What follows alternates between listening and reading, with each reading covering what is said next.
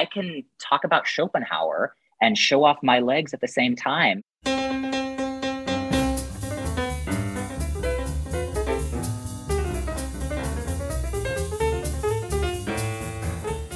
This is the Gospel of Musical Theater, a priestly look at some of your favorite musicals, with your hosts, Cathedral Deans and Musical Theater Queens, Nathan LaRude and Peter Elliott.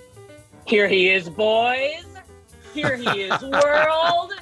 Here's Peter Elliott. Sing out, Nathan.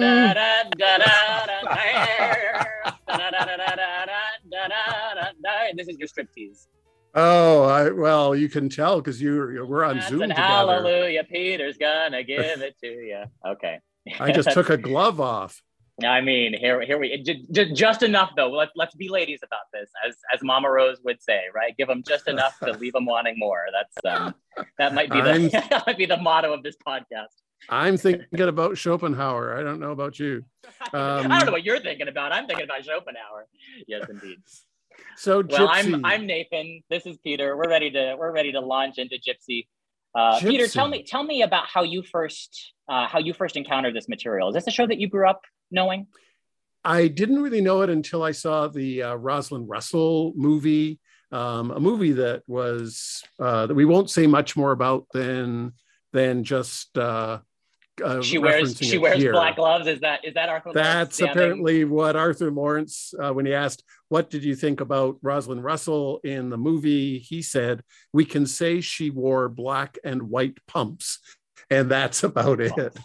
Well, we can say that. Poor Rosalind Russell. I mean, gosh, I rewatched My Girl Friday over the Christmas holidays. And I mean, she is such one of the things I suppose we'll probably be talking about for this entire episode is women of that generation who broke the molds in some ways, and Rosalind Russell is one of those actors. Really broke the molds. She's a huge talent.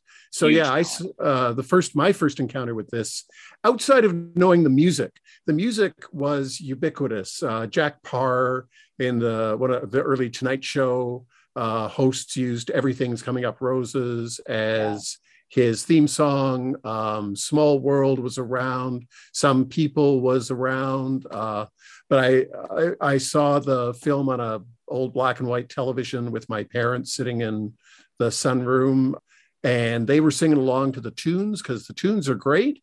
And I was sitting there thinking, this is about a stripper, and this mother is nasty. And oh my God, what are we doing watching this thing? But it wasn't until seeing Bernadette Peters on Broadway in 2003, I guess, that I saw a live production. But tell me about your... Yeah, similarly, I think I saw the film in high school or college. I remember watching the film because it felt like something that I needed to know about. I knew some of the, kind of like you, I knew a few of the songs because they were standards. I remember hearing Bernadette Peters covered Some People on one of her early concert albums. And she talked a little bit about kind of growing up I think she was one of the Hollywood Blondes. That was one of her first roles. So I was aware of the material. I had heard her do Some People. I knew enough about the context to know that. Saw the Rosalind Russell film. I don't really remember that much about it. But then saw Patti LuPone. So she was really my first. Yours was Bernadette Peters. My Patti LuPone broke my gypsy cherry, if you like. She was the first of the great divas to induct me into the club. And this is one of the things that that I want to talk about. Maybe we'll delve in a little bit. The phenomenon of the diva. And really kind of, Ethel Merman, but then every kind of great actor who has played Mama Rose down, a role that is sometimes talked about as the King Lear for female actors, singing actors who happen to be women, or at least, mostly I think it's been played by biological women, wouldn't have to, because in some ways Mama Rose is a drag character as much as she is anything else. Yeah. But what is the appeal? What is the draw? Why are gay men so obsessed with this show?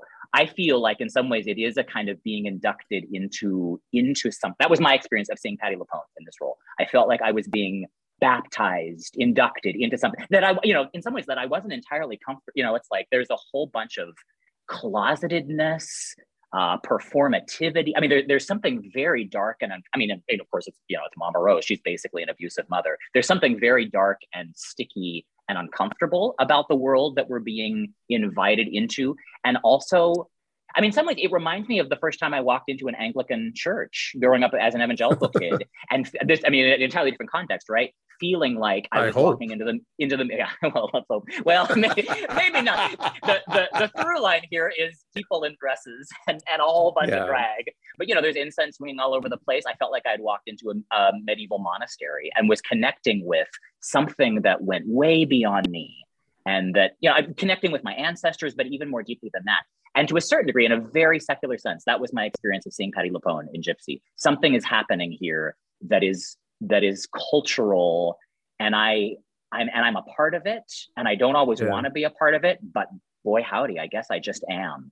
And also, you know, it's also amazing, like something about the energy, the magnetism of Patti LuPone, certainly, but my sense is not just Patti LuPone, right? Betty Buckley, Bernadette Peters, Angela Lansbury, Tyne Daly, Bette Midler, all the way back to, you know, Ethel Merman herself, the titans who have put their stamp on this incredible role.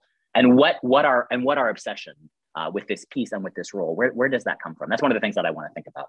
So for me, and I wonder to what extent this comes from. Now, I don't know about Julie Stein, whether he's a gay man. I think he's the one straight. He's the one straight guy in this creative team. In this creative team. So we have Julie Stein, but Jerome Robbins and Stephen Sondheim out of directly after West Side Story. West Side Story's been a hit. Again, Sondheim gets asked to write lyrics. He wants to write a whole show. I think initially the invite was come and, you know, do music and lyrics for this thing, and it was Ethel Merman who said absolutely not. Who said no. Yeah. No, she didn't. He can do the lyrics, but not the music. Yeah, and so they got Julie Stein, who styled himself as more of a songwriter, a tunesmith than a serious. I mean, we're a long way from Leonard Bernstein here. But Ethel trusted Julie. I think she'd had a flop in her previous show, and she knew Julie Stein knew how to write for a personality, and that's what she was looking for, right? Somebody who can write an Ethel Merman show. And who knows Stephen Sondheim, like, you know, he's a young kid, but she knew Julie Stein knows how to write for my voice. And she knew she needed somebody who could write for her.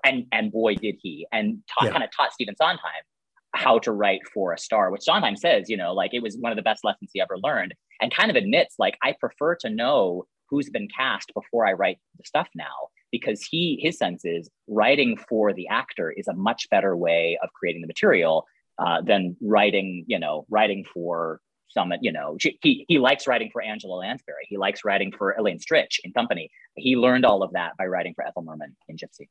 Yeah, and wrote Send in the Clowns specifically for Glynis Johns. Yeah, something we'll talk about when we get into Little Night Music.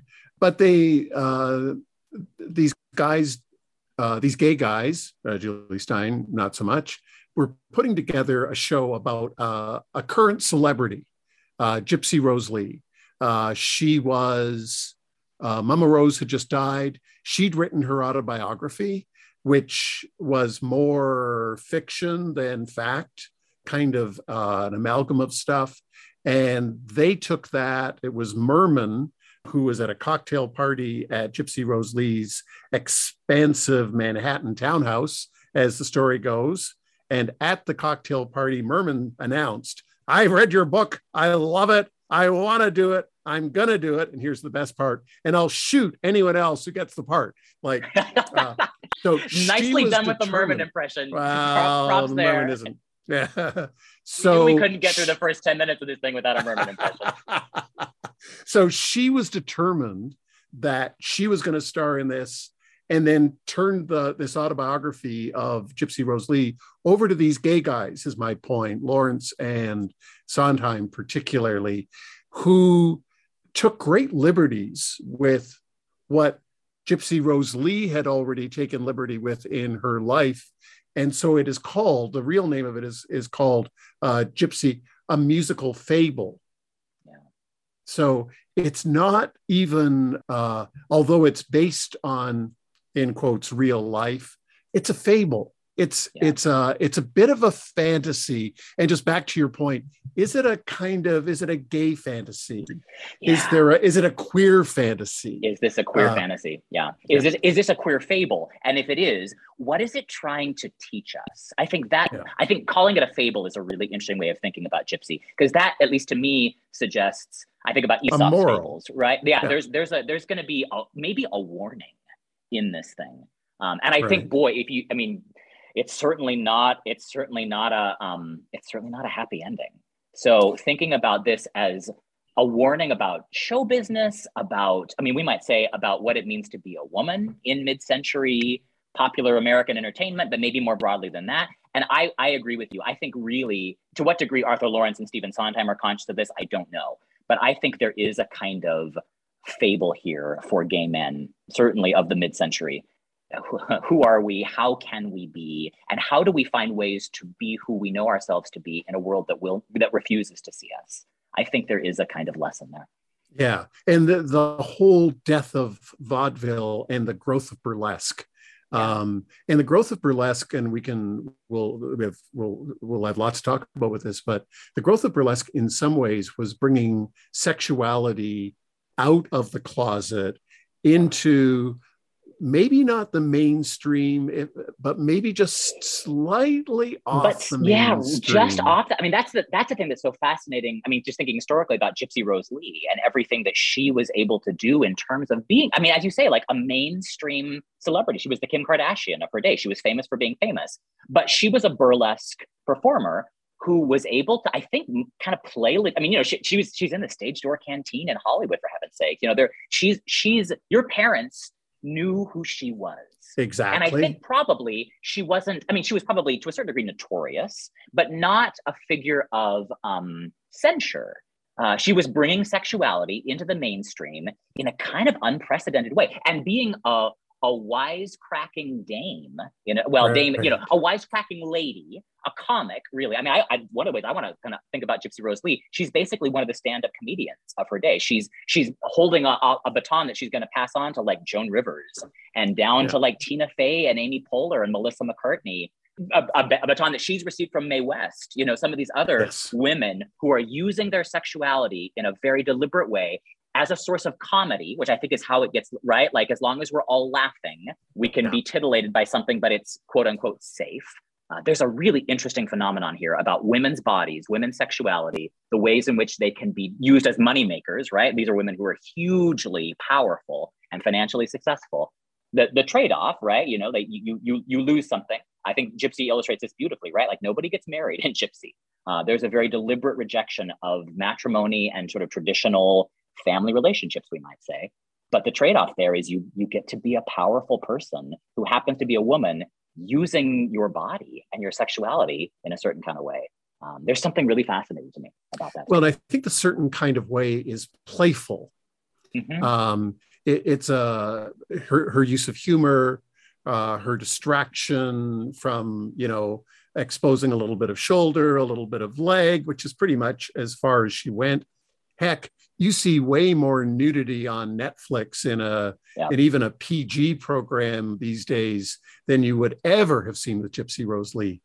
Yeah. But sexuality was now in the arena of play as opposed to repression. I think of my grandparents were born in the late 1800s, and sexuality was pretty verboten, just off the limits. My parents, born, in the early part of the 20th century, were beginning to have a more open attitude, but even then, not so much. But Gypsy Rose Lee, kind of, in terms of, if we want to think about sexuality coming out of the closet, not just gay sexuality, but sexuality, human sexuality, human sexuality. She was a teasing human sexuality out of the closet, and making it kind of safe, kind of funny, but also still with an edge, right? Yeah. Oh, very much with with a certain kind of an agenda. I mean, Yeah. Gypsy Rose Lee is a political. She spoke at union meetings. I mean, for goodness sake. I mean, there's that side of her, right? The part of her that was actually very politically engaged. But also, I think bringing some of that into, I don't know if she would have identified as a feminist, but what she's doing, I think, is, she's basically, making fun, but also saying, I can talk about Schopenhauer and show off my legs at the same time. And yeah, we're going to laugh at it because it's kind of funny, but also presumably, I think Gypsy Rose Lee was a very well-read woman. There's a reason why she was able to make these references. She knew what she was talking about. So there is something really interesting to me around a woman's mind and her body and how those intersect and don't, and what men are able and willing to. I don't know. She's really poking the beast. Is poking the beast and doing something really interesting. Really interesting. And even though the musical is called Gypsy, it's about Mama Rose. It's about Mama Rose, yeah. It's really about Mama Rose. Who was born, what did she say? I was born too soon and didn't get started. There's some line she says. It's after, after Louise sees her mother kind of, it's after Rose's turn, I think. I was born too soon and grew up too late or something, blossomed too late. Something like that. Basically, she's acting out her own kind of fantasy around what it means to be a powerful woman through her daughters. I think that's kind of the, that's the bread and butter way to understand this show, that Mama Rose is the force that, propels two women actually into very successful show business careers. June kind of gets dropped in the musical, but not in real life. June Havoc had her own career simultaneously to Gypsy Rose Lee. So, something about this woman historically is pretty amazing because she launched two pretty incredible performers. And clearly herself wanted to be on stage. At least that's what you get by the end. But her I Want song, I guess, if some people, it's her anthem, and she sings it right after the overture, and just comment that the overture is one of the best overtures. Maybe it's the best overture. Just fantastic. All brass. It's Ethel. It's somebody that I listened to talks about it as Ethel Merman in orchestration, right? All of the brassiness, everything, and not everybody, not everybody was a fan of Ethel Merman. To this day, not everybody's a fan of Ethel Merman. The people who came to Gypsy were, presumably, right? They were coming to see Ethel Merman, and the orchestra gives you right off the bat, right? Like, everything you can expect. And in some ways it's like, it's foreplay. It's getting you ready for what she's going to do. And an amazing, the trumpet riffs at the end of that overture are just astounding. It's an astounding overture.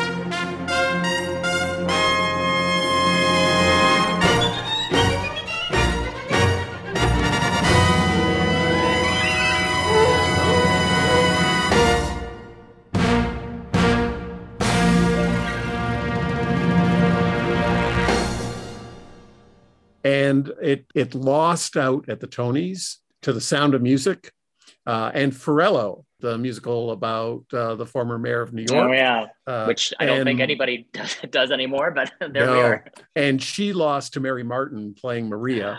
Merman did. The two great divas of their generation. And it's in some ways, it's a little sad that they were up against one another, but there you are. Merman apparently, when she lost, said, "How are you going to buck a nun?" I'm sure it was buck that she said. Yeah, right. I'm sure it was. That sounds like the kind of language that Ethel Merman, to her credit, a good Episcopalian.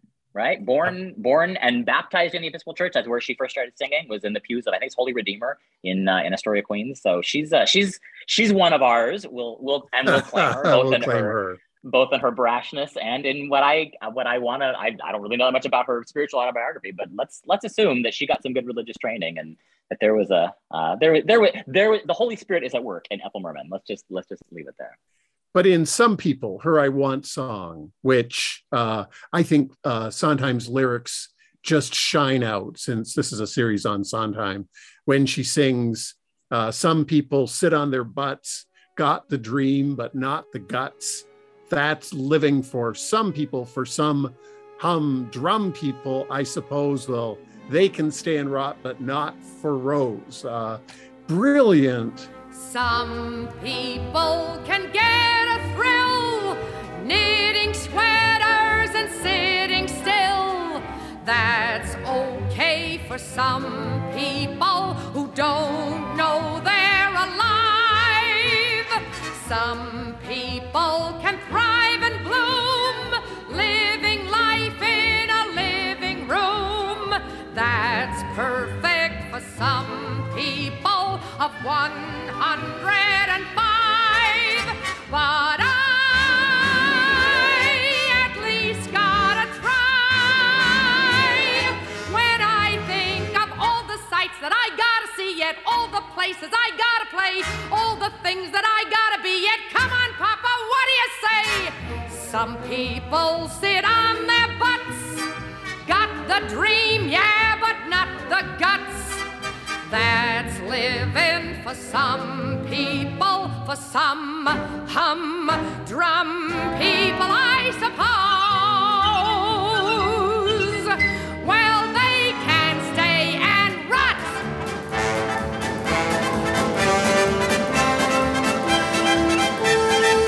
but not wrong.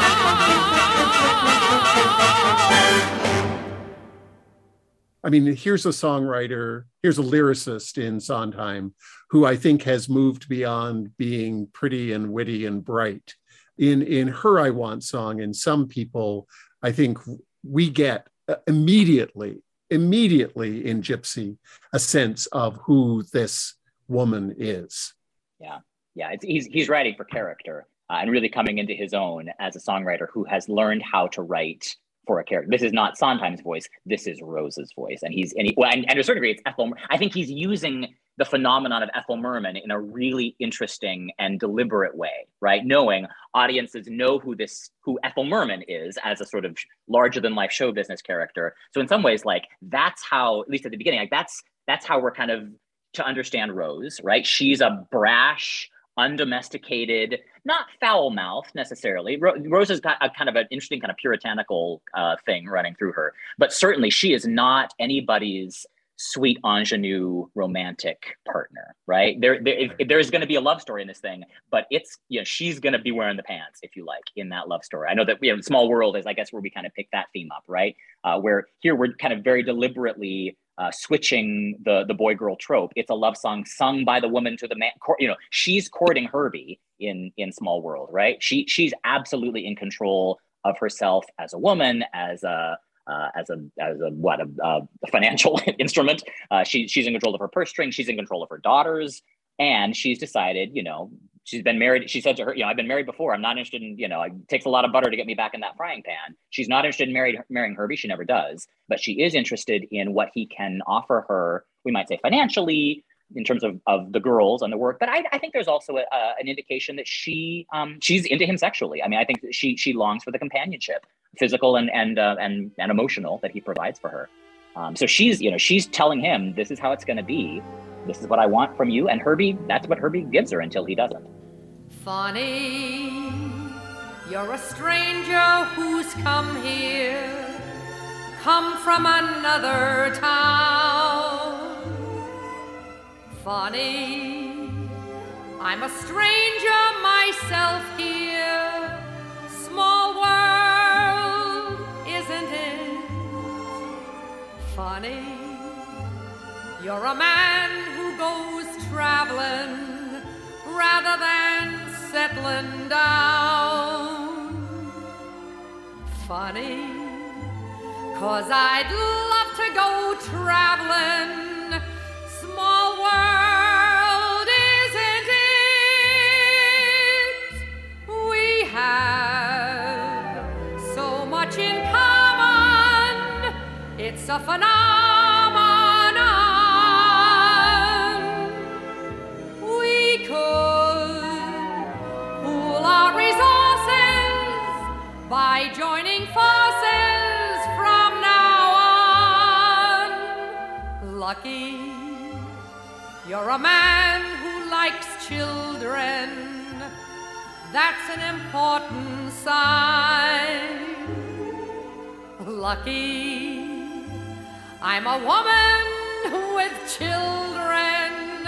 Small world, isn't it?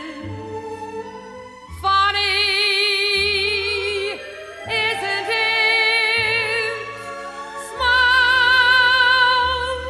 and funny and fine.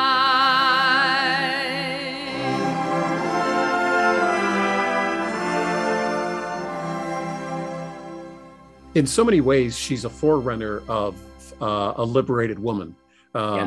She knows what she wants.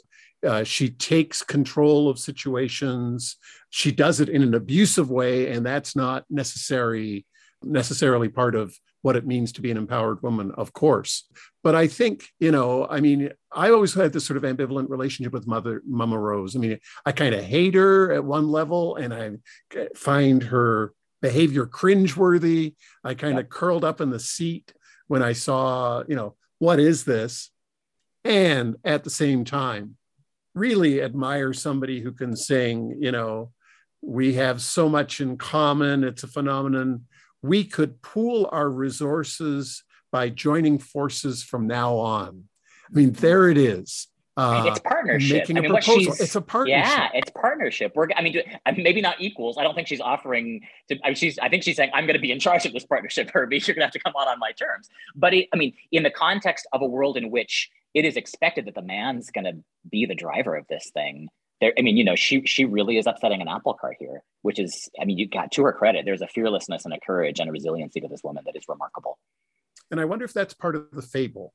I wonder if part of the fable is a bit of an object lesson around the changing nature of male-female relationships, an object lesson in a negative way about what a mother's fierce love can do.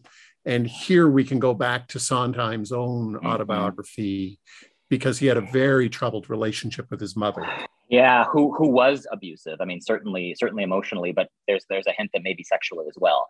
He a very fraught. And actually, he tells a story. Somebody asked him at one point, is how much of your mother is in Mama Rose? And he said, well, certainly I wasn't conscious of that. But then he says, when she came, she loved the show. She was so proud of it. And he tells a story about her saying to him, like, can you believe all these people who I know, she said, I know a lot of women like that.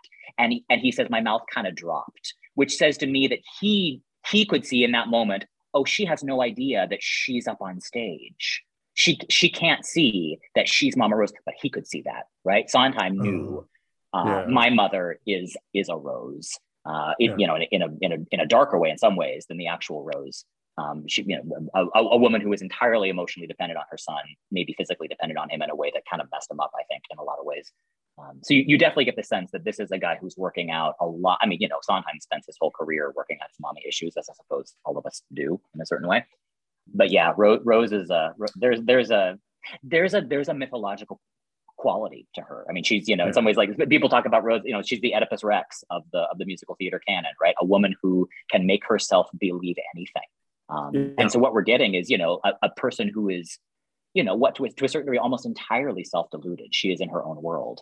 And everybody around her can see that. In some ways, that's what makes her a tragic figure, I suppose, is that we as an audience can see that she's entirely, I think that's what's so great about Everything's Coming Up Roses, right? Her kind of great Act One finale number, which is at one level, it's just a big Ethel Merman showpiece. Right. But Arthur Lawrence and Sondheim talk about, where the horror will come from is because Louise and Herbie are both on stage watching this thing. And Sondheim says, like what's important about this number is we see Louise and Herbie watching Ethel Merman perform this thing and being absolutely ashen, right? Like she cannot see how diluted this all is. And yet to a certain degree, it's like, it's like Ethel Merman. Yeah. What's interesting about me is like, as soon as that song finishes, the audience bursts into applause. It's like she sells us on it, even though we can see, in some ways, that I think that's the brilliance of Gypsy. It's kind of, throwing up into the light, like the ridiculousness of the whole theatrical enterprise in some ways, right? Like enlisting the audience in a woman's self-delusion.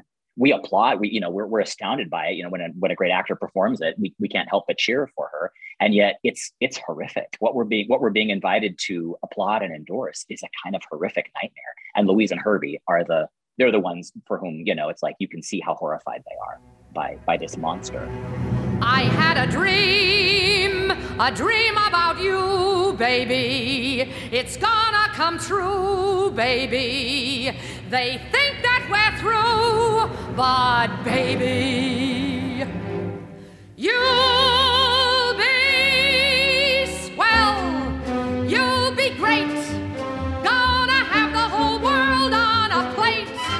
Starting here, starting now, honey, everything's coming up roses.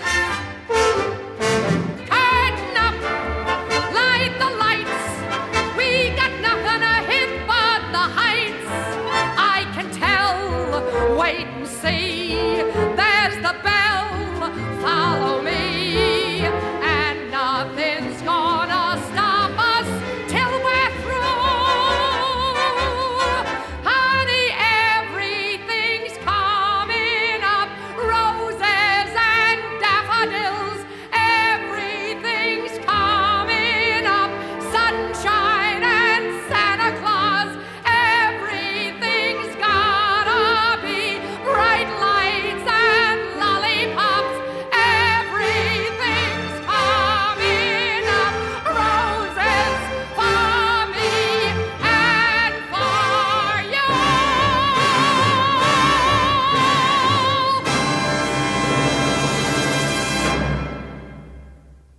It's fascinating, the name Rose, like, so Mama Rose, and who sings Everything's Coming Up Roses, which Sondheim was thrilled. It kind of entered into the vernacular. Yeah, that wasn't a time. phrase before Sondheim. He invented that idea, right? He invented that. That's It not was a picked thing, up in yeah. the New York Times at one point. Things aren't coming up roses. As I said earlier, it was used by Jack Parr. So we get Rose. The quote from Arthur Lawrence didn't like it, and he said, "Everything's coming up roses, what?" And I was like, no. Nobody's going to hear that. Nobody's going to hear everything's coming up roses, something. Right. It's just everything's coming up roses, which of course is how the phrase has entered into the lexicon. Yeah. Yeah, and everything's coming up roses in the possessive. And then Gypsy, Louise, when she takes the name Gypsy, she's Gypsy Rose Lee, right? Mm-hmm. She, even though this hugely troubled, fraught relationship with her mother, who pushed her in the background while little June got to have the prime of place. And even though, I mean, there's one way of thinking of Mama Rose as a trafficker, a sex trafficker. Yeah, kind of selling her daughter. That's how burlesque. June. Yeah, June famously, hated the musical, didn't like the way that she was treated. They kind of talked her into, I think, not, actively, I think they bought her off. But the story that she would tell is, my mother trafficked me into a marriage when I was 13. That's apparently not, she was 16 when she was married. I don't know if that makes it any better. But June's, I think, lived sense was, this woman trafficked me. She pushed me into sexual relationships with men far before I was ready for it. So yeah, there's it's to a certain degree, it's like, that is the world of vaudeville. It's in the scene. I mean, I guess we're kind of moving into the second act here, but that scene where Louise and Rose realize they are actually in a burlesque theater, and Rose is horrified. In some ways, I think that's one of the most interesting moments in the whole show for me, how horrified she is of burlesque. Yeah, and maybe this is what we want to talk about. There is a funny little queer subtext to Mama Rose that Arthur Lawrence was very aware of. It's a story that has not really ever been historically attested, but an indication that at least the family legends around Mama Rose was that she later on in life had mostly sexual relations and romantic relations with women. And that was actually what brought Arthur Lawrence to the story. He didn't want to do the book, but when he was at a party, he met a woman who said, well, my first sexual relationship was with Gypsy Rose Lee's mother. And Arthur Lawrence was so fascinated by Mama Rose. And I mean, kind of, we might say, this thwarted queer woman who, was in multiple relationships with men, bore children, seems to have had, and I think, that scene where they walk into the burlesque theater, Rose is terrified of something. She's horrified of what she might see, what her daughters might see, what might be asked of them. And in some ways, that's how I kind of want to read Rose's turn then at the end, is this is a woman who is terrified of her body. She's terrified of her sexuality and what it represents. And, is there not a kind of queer subtext there? I wonder. I think that's really interesting to think about. But in some ways, Rose's turn is her, it's her chance basically to do her own striptease, like to finally this powerful, to a certain degree, liberated woman who is also in some ways trapped by her body is able to, I think, break out into something, own her sexuality in a certain kind of way. And it goes real dark, real fast. Yeah. Here she is, boys. Here she is, world. Here's Rose.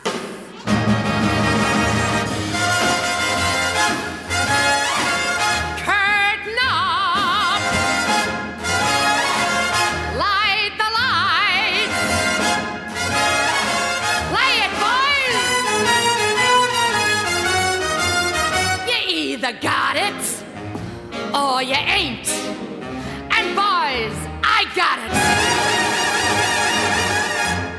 You like it? Yeah. Well, I got it. Some people got it and make it pay. Some people can't even give it away. This people's got it, and this people's spreading it around.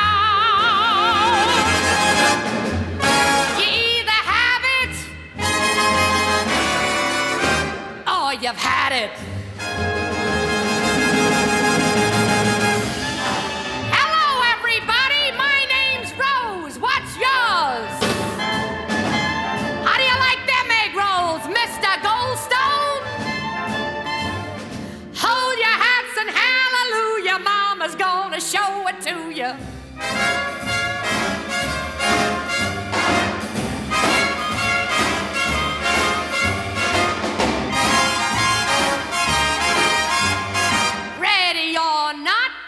Here comes Mama.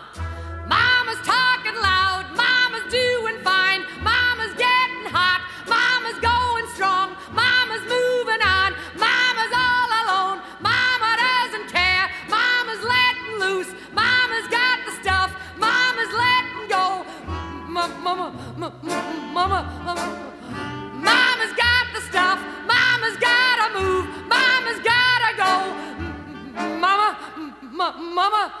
Mama's gotta let go. Just reading the lyrics from Mama's Turn, which is, the great moment for any diva to sing this. It's the aria. It's the great 11 o'clock number. It's the 11 o'clock number. It's a vaudeville piece in its own kind of way, but she sings, "Why did I do it? I suppose." Is she dealing with guilt about pushing Louise into burlesque? What did it get me? Or is it really her whole life? Give him love, and what does it get you? One quick look as each of them leaves you, all your life, and what does it get you? This kind of, it is a breakdown. It is on stage for the actor playing Mama Rose. It's her realizing that, I guess, realizing probably her queerness in a certain kind of way, but also, and I think it's why the show is resilient. There's a sense by the end that that Mama Rose has the realization that what she's been doing has been destructive.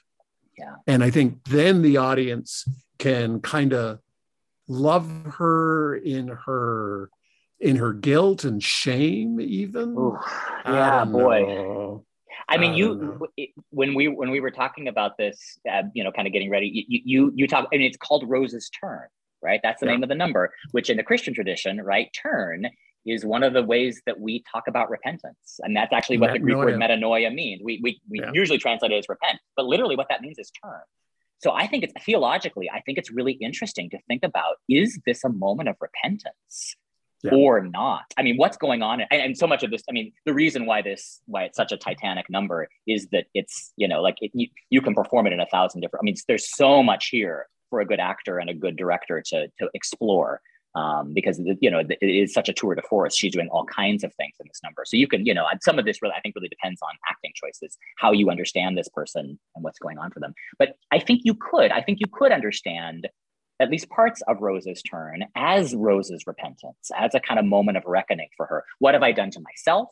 What have I done to my girls? What have I done to Herbie? What was done to me? I mean, in some ways, I think the through line for Rose is, I don't want anybody to leave me the way my own mother left me. That's the deep psychological wound in Arthur Lawrence's magnificent book of this thing, is that this is a woman who was abandoned by her mother at a very early age, and that's the trauma that she continues to live out of.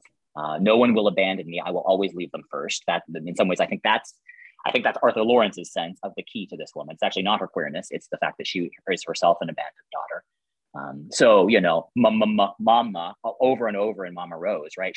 I think, at least that's the way that Bernadette Peters played it, and that many other actors have. It's a primal scream. It's a daughter's primal scream. Where's my mom? Where's my mom? Where's my mom? Why did I do it? Why did it get me? Scrapbooks full of me in the background. Give 'em love, and what does it get you? What does it get you? One quick look as each of them leaves you. All your life, and what does it get you? Thanks a lot, out with the garbage. They take bows and you're batting zero. I had a dream. I dreamed it for you, June. It wasn't for me, Herbie. And if it wasn't for me, then where would you be, Miss Gypsy Rose Lee? Well, someone tell me, when is it my turn? Don't I get a dream for myself? Starting now, it's gonna be my turn. Gangway world, get off of my runway. Starting now, I bat 1,000. This time, boys, I'm taking the bows. And everything's coming up rose. Everything's coming up roses. Everything's coming up roses. This time for me. For me. For me. For me. For me. For me. For me.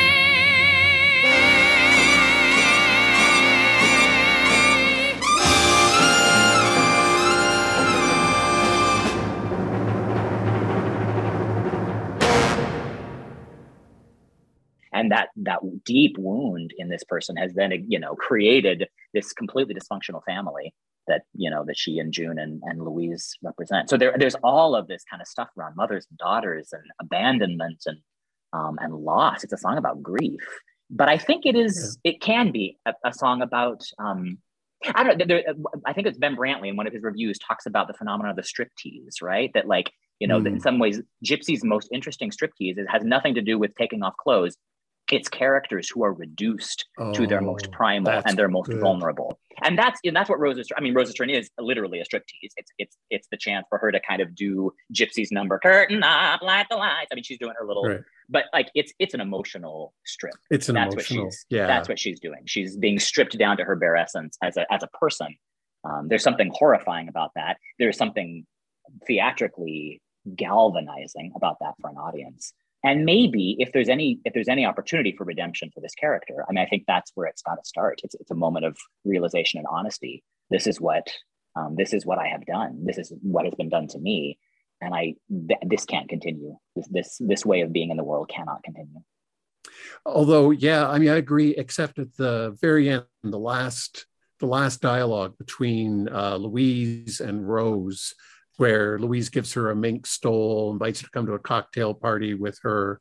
And the last lines, Rose says, I had a dream last night. There was a big poster of a mother and daughter, like the covers of ladies' magazines. And Gypsy says, yeah, Mom. I said, only it was you and me wearing exactly the same gowns. It was an ad for Minsky. And the headline said, and this is the very last line of the play, Mama Rose and her daughter, Gypsy. So what's happening there? Like, I wonder if in one way, at the end, Mama has accepted and adopted the transformed Louise into being the person that she is now, because she struggled with that all along. Yeah. So, but she's still a megalomaniac. I mean, her fantasy, her dream is still Mama Rose first and her daughter Gypsy. Yeah, right? It's tricky. I mean, in some ways, like, so at that level, no, it's not gospel redemption. Although what a human, I mean, I guess what I love about, and here again, it so much depends on how you stage it, right? I mean, just, I think in the production I saw, Laura Benanti walked off stage laughing and Patti LuPone, grasped once more at the life. And you got the sense of like, oh no, she really actually hasn't really changed. But isn't that true? I mean, even those of us, like we repent, we try our best to live up to what we think, might be, but not like we're stuck in our own bodies and our own psychologies. I mean, it's like I feel like the best kind of honest repentance on offer for any of us is making lemonade out of the lemons we're handed by our parents and our grandparents and the world we grew up. I mean, in some ways, this might be the most honest image of a kind of repentance for this particular character that we can hope for. She's not going to become a good mother. She can't be. I think there can be a kind of adult relationship with some better boundaries between her and Louise. I think that's what each of us hope for with our parents, that we can become adults together, knowing that it's always going to be complicated. And at a certain point, I think that's what we see in that moment, right? That basically we see Louise mothering Rose. I think the line, she says, Mama, Mama. And then she says, she says, Rose, it's okay, Rose. She calls her by her name for the first time. I think that's so critical, right? She's moving outside of the role of the daughter who's never good enough and is, fighting to be seen by her mother, to realizing my mother no longer needs a daughter. My mother needs a mother. I can't be that mother, but I can be a person here and hold this person and call her by her name. I mean, in some way, this is pretty Kingdom of God, right? Like she calls Rose by her name, and holds the whole person of Rose for a moment before she walks off stage to the next party and leaves Rose alone. And Louise and Mama Rose calls Louise by her baptized name, if you want to see there you go. Entrance into burlesque as a baptism. She has a new identity, a new name, and her mother recognizes, number one, she's not the daughter that she wanted to succeed, that she wanted to be the agent of her success. And number two, it's not the success that she had imagined. Yeah. But it is this new identity that has emerged, and there's a respect. Yeah, I think so. And maybe even a sense of identification. I mean, I think we can all see as an audience, Gypsy Rose Lee is entirely a creation of Rose. Yeah, I mean, everything that Gypsy is able to be is a direct result of her mother. Watching her mother struggle as a woman of her generation, and then, finding her own way to be a woman in a very different kind of, I mean, in some ways, this is the death of vaudeville and the kind of, the beginnings of something else. So I think Louise is, to a certain degree, is aware of that, right? Everything I am is because of what my mother taught me through example, through actual instruction, and then also through, the fable aspect of it, right? Through negative example, through I don't want ever to be in a position where, X, Y, Z things should be true. So there is some identification here, but in some way, I mean, like Gypsy Rose Lee is Rose's greatest creation. I mean, if there's anything that she should be proud of, it's this incredible woman that Louise has become. Yeah.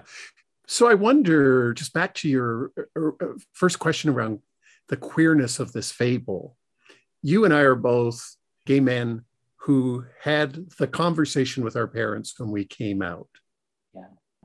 And we had that moment where mom and dad had to realize that the Nathan that they thought was going to be living in the world for you, the Peter that my parents had thought was going to live in the world, that image that our parents had of us had to die.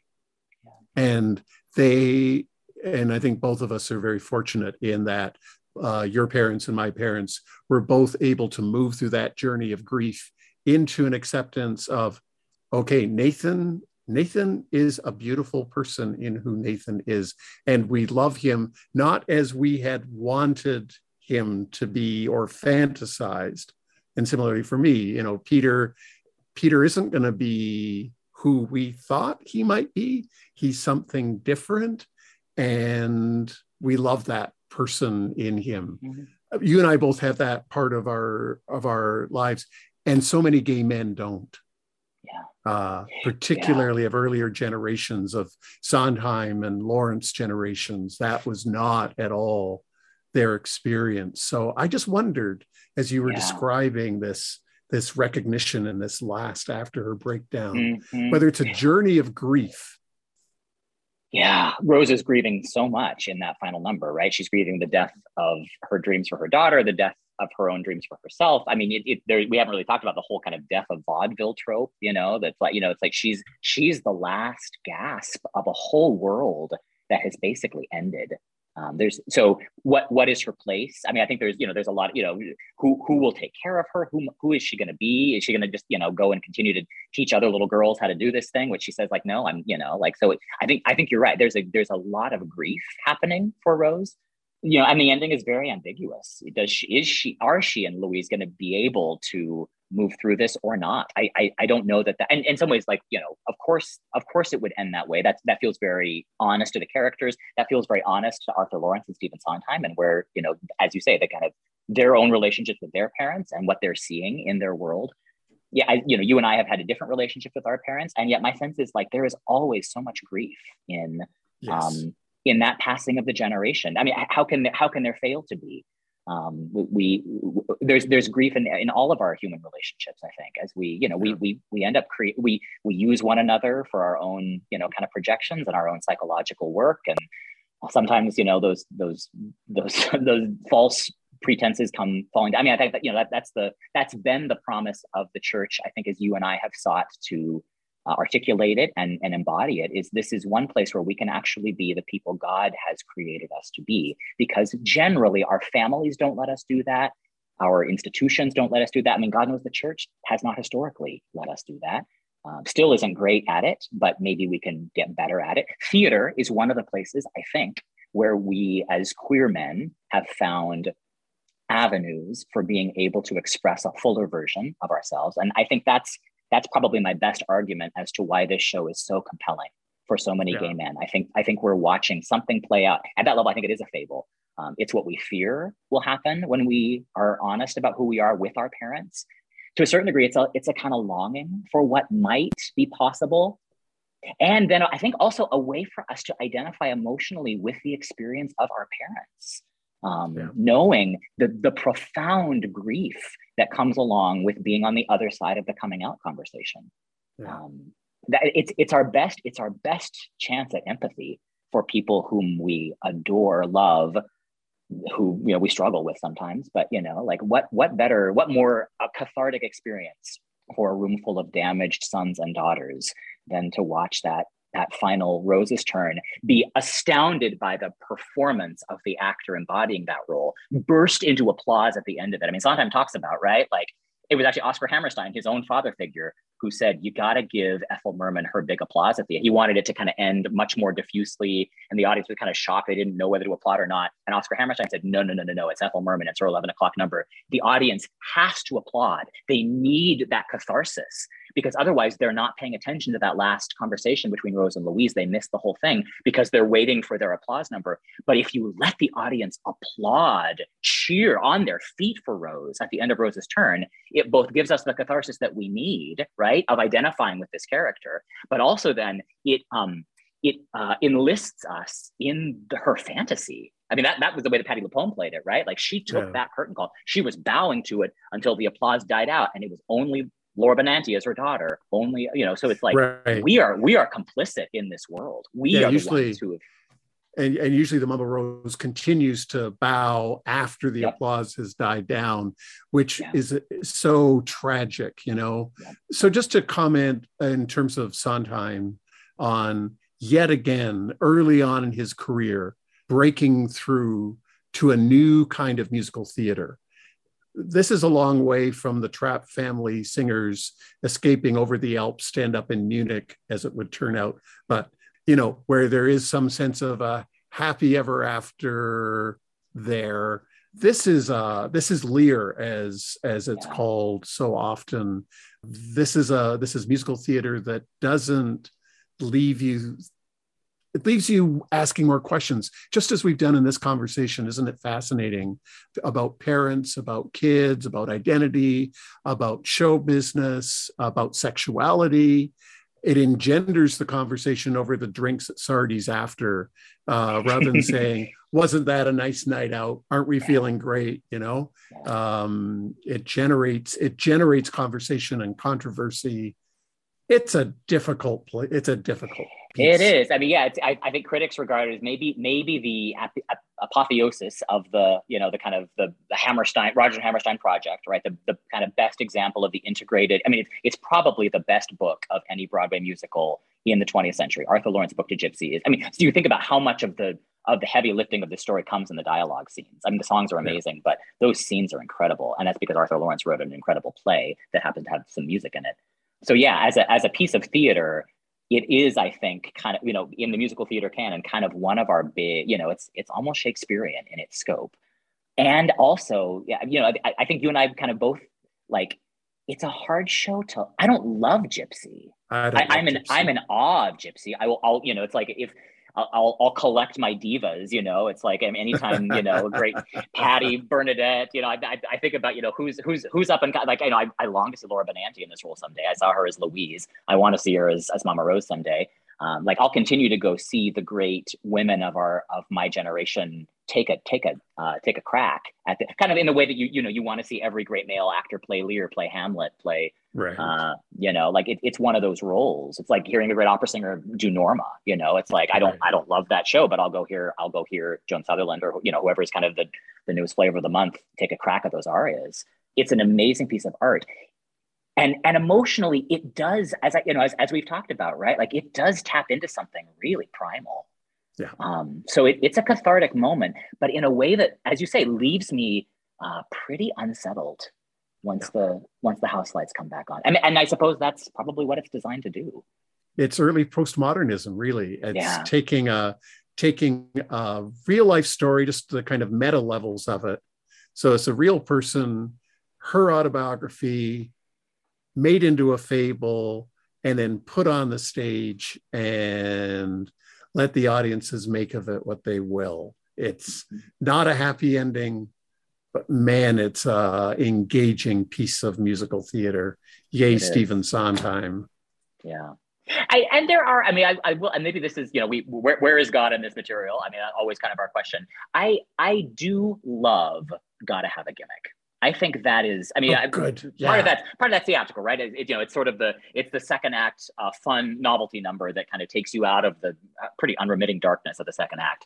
I also think that's, if there's a bid for some kind of Kingdom of God moment in Gypsy, I think it's got to have a gimmick. I remember watching, there was a tribute show to Cameron McIntosh, a concert version where Bernadette Peters and what's the great British actor? Her name has gone out of my head. Julia something. And Ruthie Henshaw doing "Gotta Have a Gimmick" as a concert piece, and then at the end of the, they were the three strippers, right? Kind of, doing and they were amazing. And then at the end of the show, the whole cast of women kind of came on stage and did the final, right? Like, you gotta have a gimmick. Take a look how different we are. And I remember thinking like, right, this is like, it's a celebration of queerness. It's a celebration of diversity. It's a celebration of women's bodies in all the different ways and sizes and shapes. You know, and usually it's like, you know, it's three kind of middle-aged to elderly, you know, so it's like they're glorying in their, you know, they're shaking flesh, you know, it's like, it's women who are not seen as conventionally attractive, glorying in their sexuality. Take a look how different we are. If you got a gimmick, you can be a star. And there is something, I mean, at a certain level, that's show business, but at a certain, I don't know, like I love that image of empowerment and freedom and an embrace of something so beautiful that's just pure fun. And when it's three actors who know what they're doing with that number, it is, it's astounding. I love that. I agree.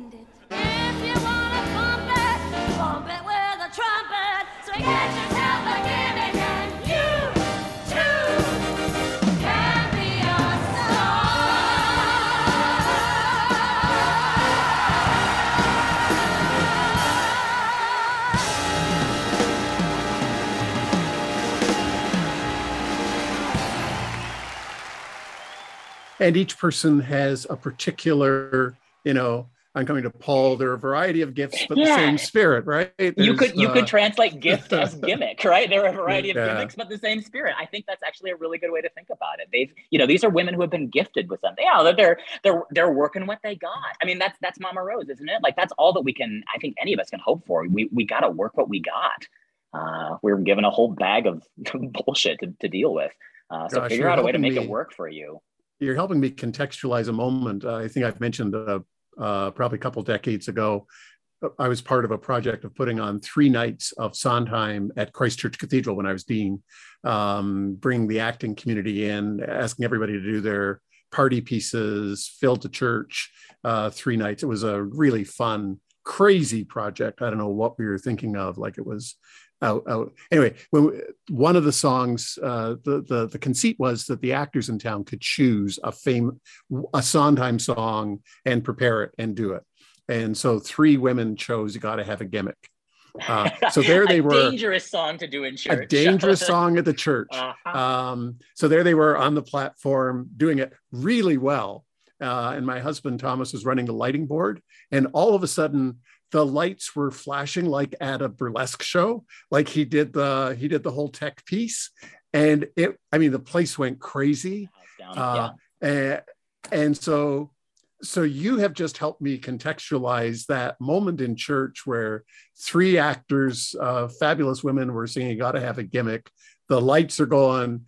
The cathedral was a burlesque theater for one brief shining moment. It was a bit of a Camelot moment, but here it is celebrating the diversity of gifts of the whole people of God, you know, in a sideways, weird, unconventional way. They're almost, there it is. If we're gonna, I don't want to put too fine a point on this, but they're almost sort of like, they're the 3 kings at the manger, aren't they? Bringing the, you know, it's like, it could be a trumpet and a light up bra, and I forget what the butterfly wings that Tessitura's got, you know, that may as well be frankincense, gold, and myrrh, right? Like those are the gifts they're bringing the Christ child. And it's like, if, you know, in the context of that number, it's like, you sort of get the sense of like, at least as an audience, we are glorying in this. So must God. I mean, like what a beautiful image of using the best that you've got, that maybe the world, you know, shames you for, taking that to the manger. That's your gift. That's what you have to offer the divine. It's your gimmick. And if you can make it work for you, like there's the spiritual life in a nutshell, as far as I'm concerned. I just think that's such a great moment. I don't think there's anything else we can say about Gypsy after that. I never thought I'd be part of a conversation that had a connection between 1 Corinthians 12 and you gotta have a gimmick. And but the world you of burlesque in 1940. Well, there you go. The gospel shows up in all kinds of interesting places. Christ plays in 10,000 places, and that no less so than on the stage of any theater where Gypsy happens to be being mounted once again. Thank God for Gypsy. Sing out, Louise. Sing out, Louise. Until next time. The Gospel of Musical Theater is a production of Trinity Episcopal Cathedral in Portland, Oregon. Join Peter and Nathan every other Friday right here in your podcast feed, and connect with us on Instagram and Twitter at gospelofmt. Learn more and support us at trinity-episcopal.org/podcasts. See you next time.